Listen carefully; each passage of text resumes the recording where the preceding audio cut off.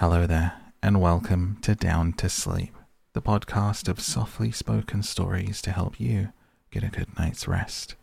I have been loving this book. I think it is my favorite book that we've read on the podcast so far. We've been continuing to read it here and there since episode 2, all the way back at the second episode.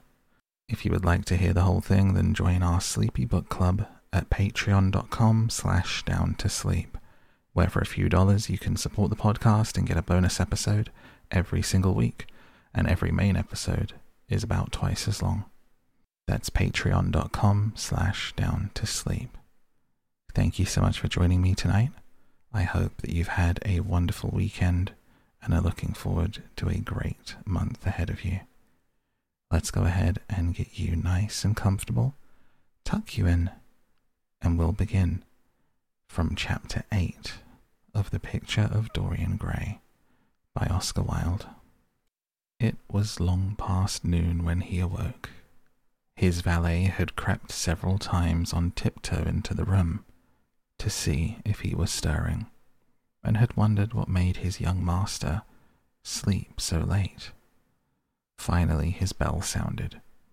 Victor came in softly with a cup of tea and a pile of letters on a small tray of old china, and drew back the olive satin curtains with their shimmering blue lining that hung in front of 3 tall windows.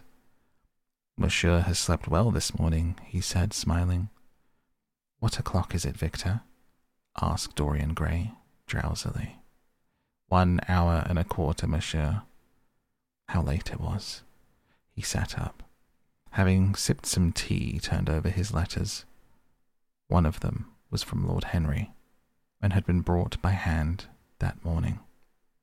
He hesitated for a moment, and then put it aside. The others he opened listlessly. They contained the usual collection of cards, invitations to dinner, tickets for private views, programs of charity concerts, and the like, all that are showered on fashionable young men every morning during the season. There was a rather heavy bill for a silver toilet set that he had not yet had the courage to send on to his guardians, who were extremely old-fashioned people, and did not realize that we live in an age when unnecessary things are our only necessities. And there were several very courteously worded communications from German street moneylenders offering to advance any sum of money at a moment's notice, and at the most reasonable rate of interest.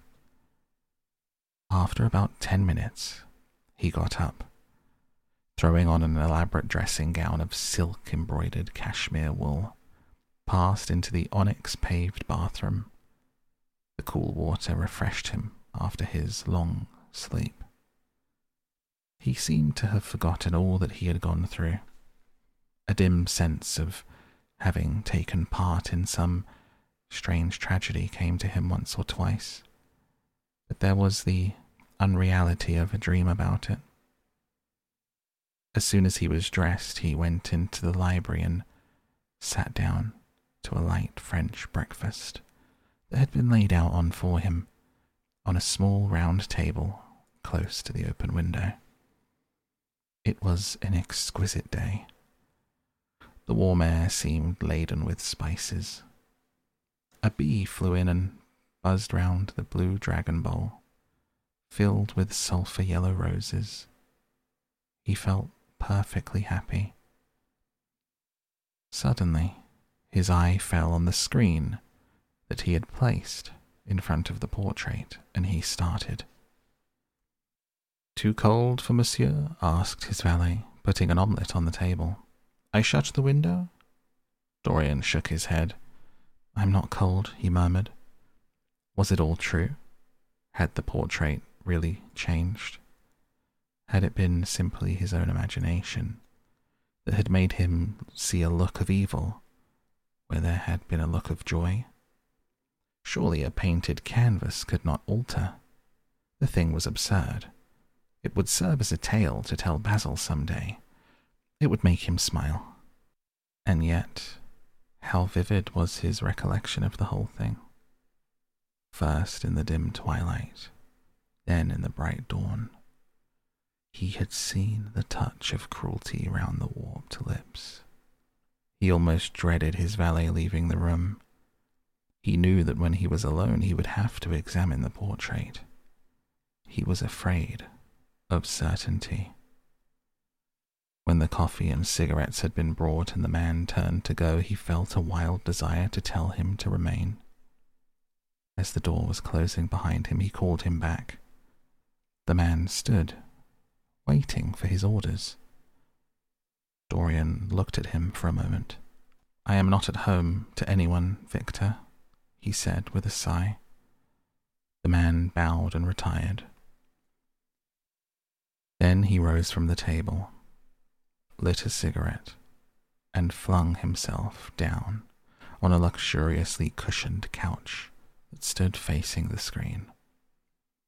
The screen was an old one, gilt Spanish leather, stamped and wrought with a rather florid pattern. He scanned it curiously, wondering if ever before it had concealed the secret of a man's life. Should he move it aside after all? Why not let it stay there? What was the use of knowing?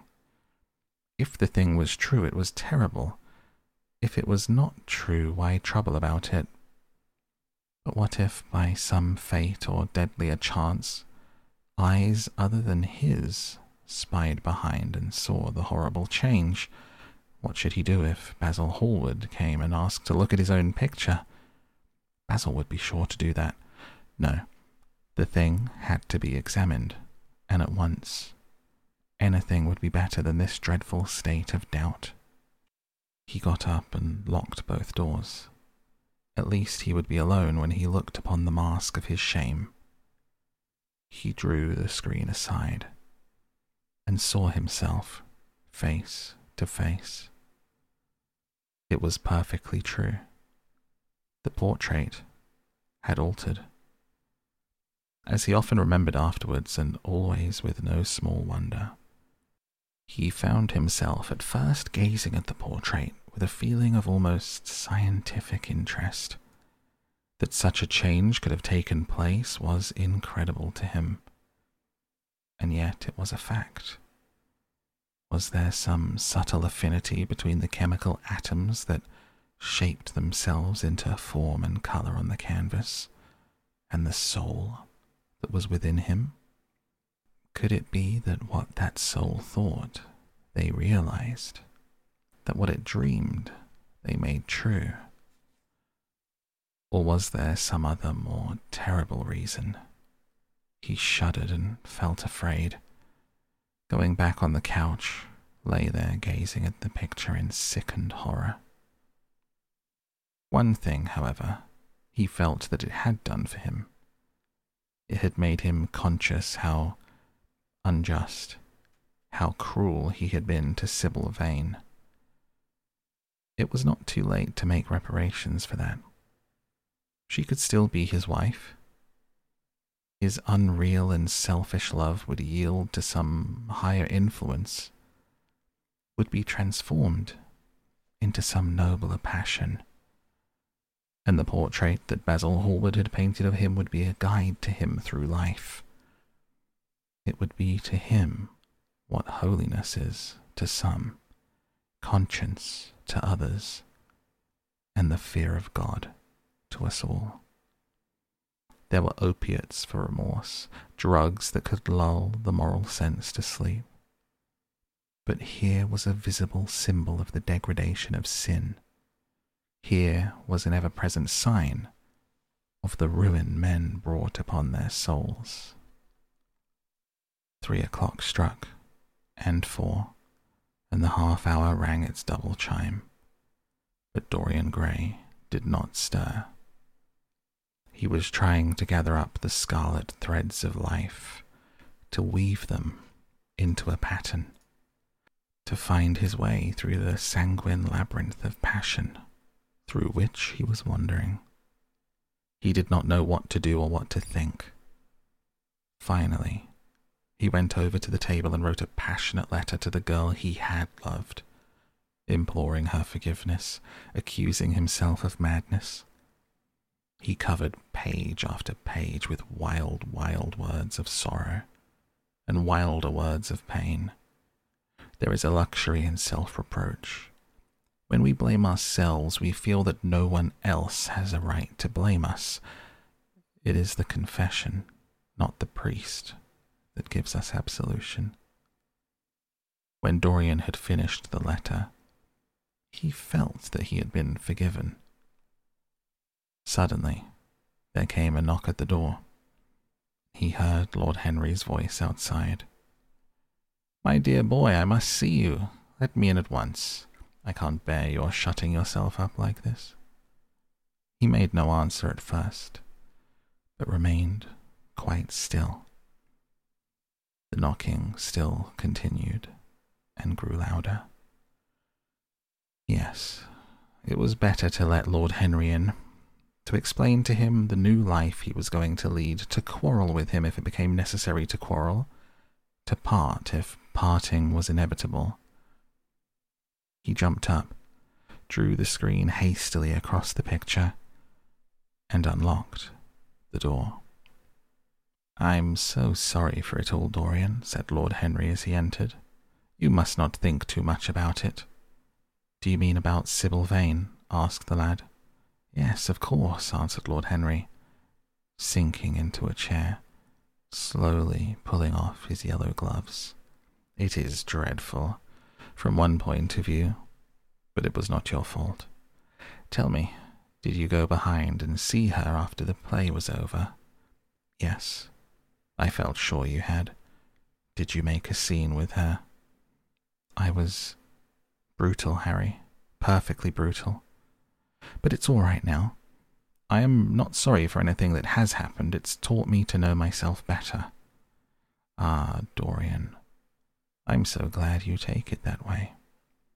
I was afraid I would find you plunged in remorse, tearing that nice curly hair of yours." "I have got through all that," said Dorian, shaking his head and smiling. "I am perfectly happy now. I know what conscience is. To begin with, it's not what you told me it is. It is the divinest thing in us.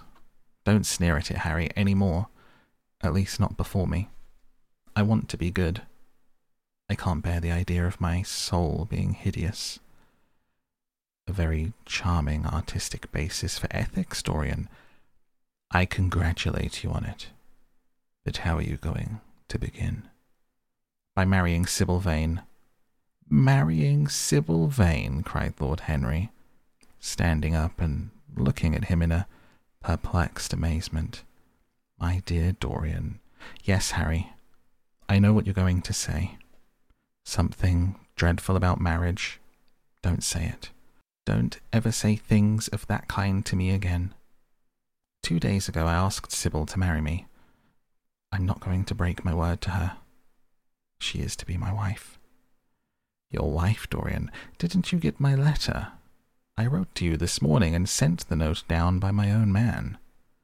"Your letter? Oh yes, I remember. I've not read it yet, Harry. I was afraid there might be something in it that I wouldn't like. You cut life to pieces with your epigrams. You know nothing, then?" "What do you mean?"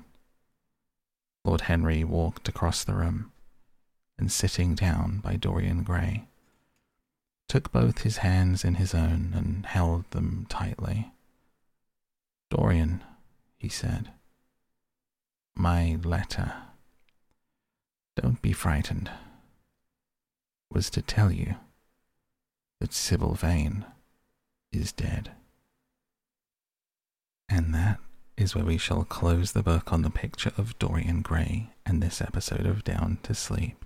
If you would like to hear the second half of this episode, come and join the Sleepy Book Club at patreon.com/downtosleep, where we've been continuing the picture of Dorian Gray and have quite a few episodes of this book on there. Thank you so much for joining me tonight. I hope that you are now feeling relaxed, if not already asleep. If you're having a little bit of extra trouble tonight, we have 25 plus other episodes for you to check out, all classic stories and tales to help you get the rest that you deserve. Take a nice deep breath, don't be too hard on yourself, and I'll see you in the next episode. Until next time, good night.